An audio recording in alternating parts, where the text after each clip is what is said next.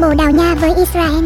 Phân tích phong độ Bồ Đào Nha với Israel. Mặc dù không thể tạo nên bất ngờ trên đất Tây Ban Nha ở lượt trận giao hữu vừa qua, thế nhưng việc Bồ Đào Nha có được kết quả hòa 0-0, nâng số trận bất bại của mình lên thành 5 trận liên tiếp với 3 trận thắng, 2 trận hòa là một kết quả cực kỳ đáng khích lệ. Bởi vậy tin rằng trong trận đấu giao hữu quốc tế cuối cùng trong tháng 6 này chỉ phải chạm trán với Israel là cơ hội để họ tiếp tục mang về kết quả có lợi trước thềm vòng chung kết Euro tới đây. Thoạt nhìn có thể thấy Israel đang có phong độ cực kỳ tốt khi mà sở hữu 2 trận bất bại tại bảng F. Vòng loại World Cup 2022 khu vực châu Âu là tiền đề để mới đây họ tiếp tục đánh bại Montenegro trong trận giao hữu đầu tháng với tỷ số 1-3. Nhưng điều đáng nói nhất vẫn là trong 3 trận bất bại họ đang có đều trước những đối thủ bị đánh giá thấp hoặc ngang cơ so với mình. Trong khi đó Bồ Đào Nha lại là một cái tên khá chênh lệch về thực lực.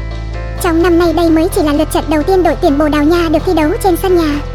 Nhưng tin rằng với thành tích có được trước đó với 4/5 trận bất bại thắp lên hy vọng để họ có thể mang về thắng lợi đầu tay.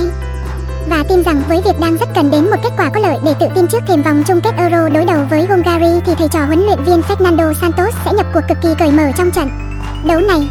Dự đoán tỷ số bàn thắng trận Bồ Đào Nha vs Israel. Hiện tại đội tuyển Bồ Đào Nha đang xếp ở vị trí thứ 7 trên bảng xếp hạng FIFA, một thứ hạng phản ánh lên lực lượng nổi trội của họ.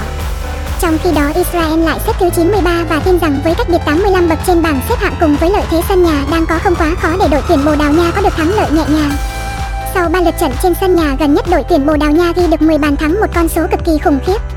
Vì vậy tin rằng trong trận đấu này lại đang rất quyết tâm có được thắng lợi thì không có lý do gì để đội chủ nhà nhập cuộc máu lửa.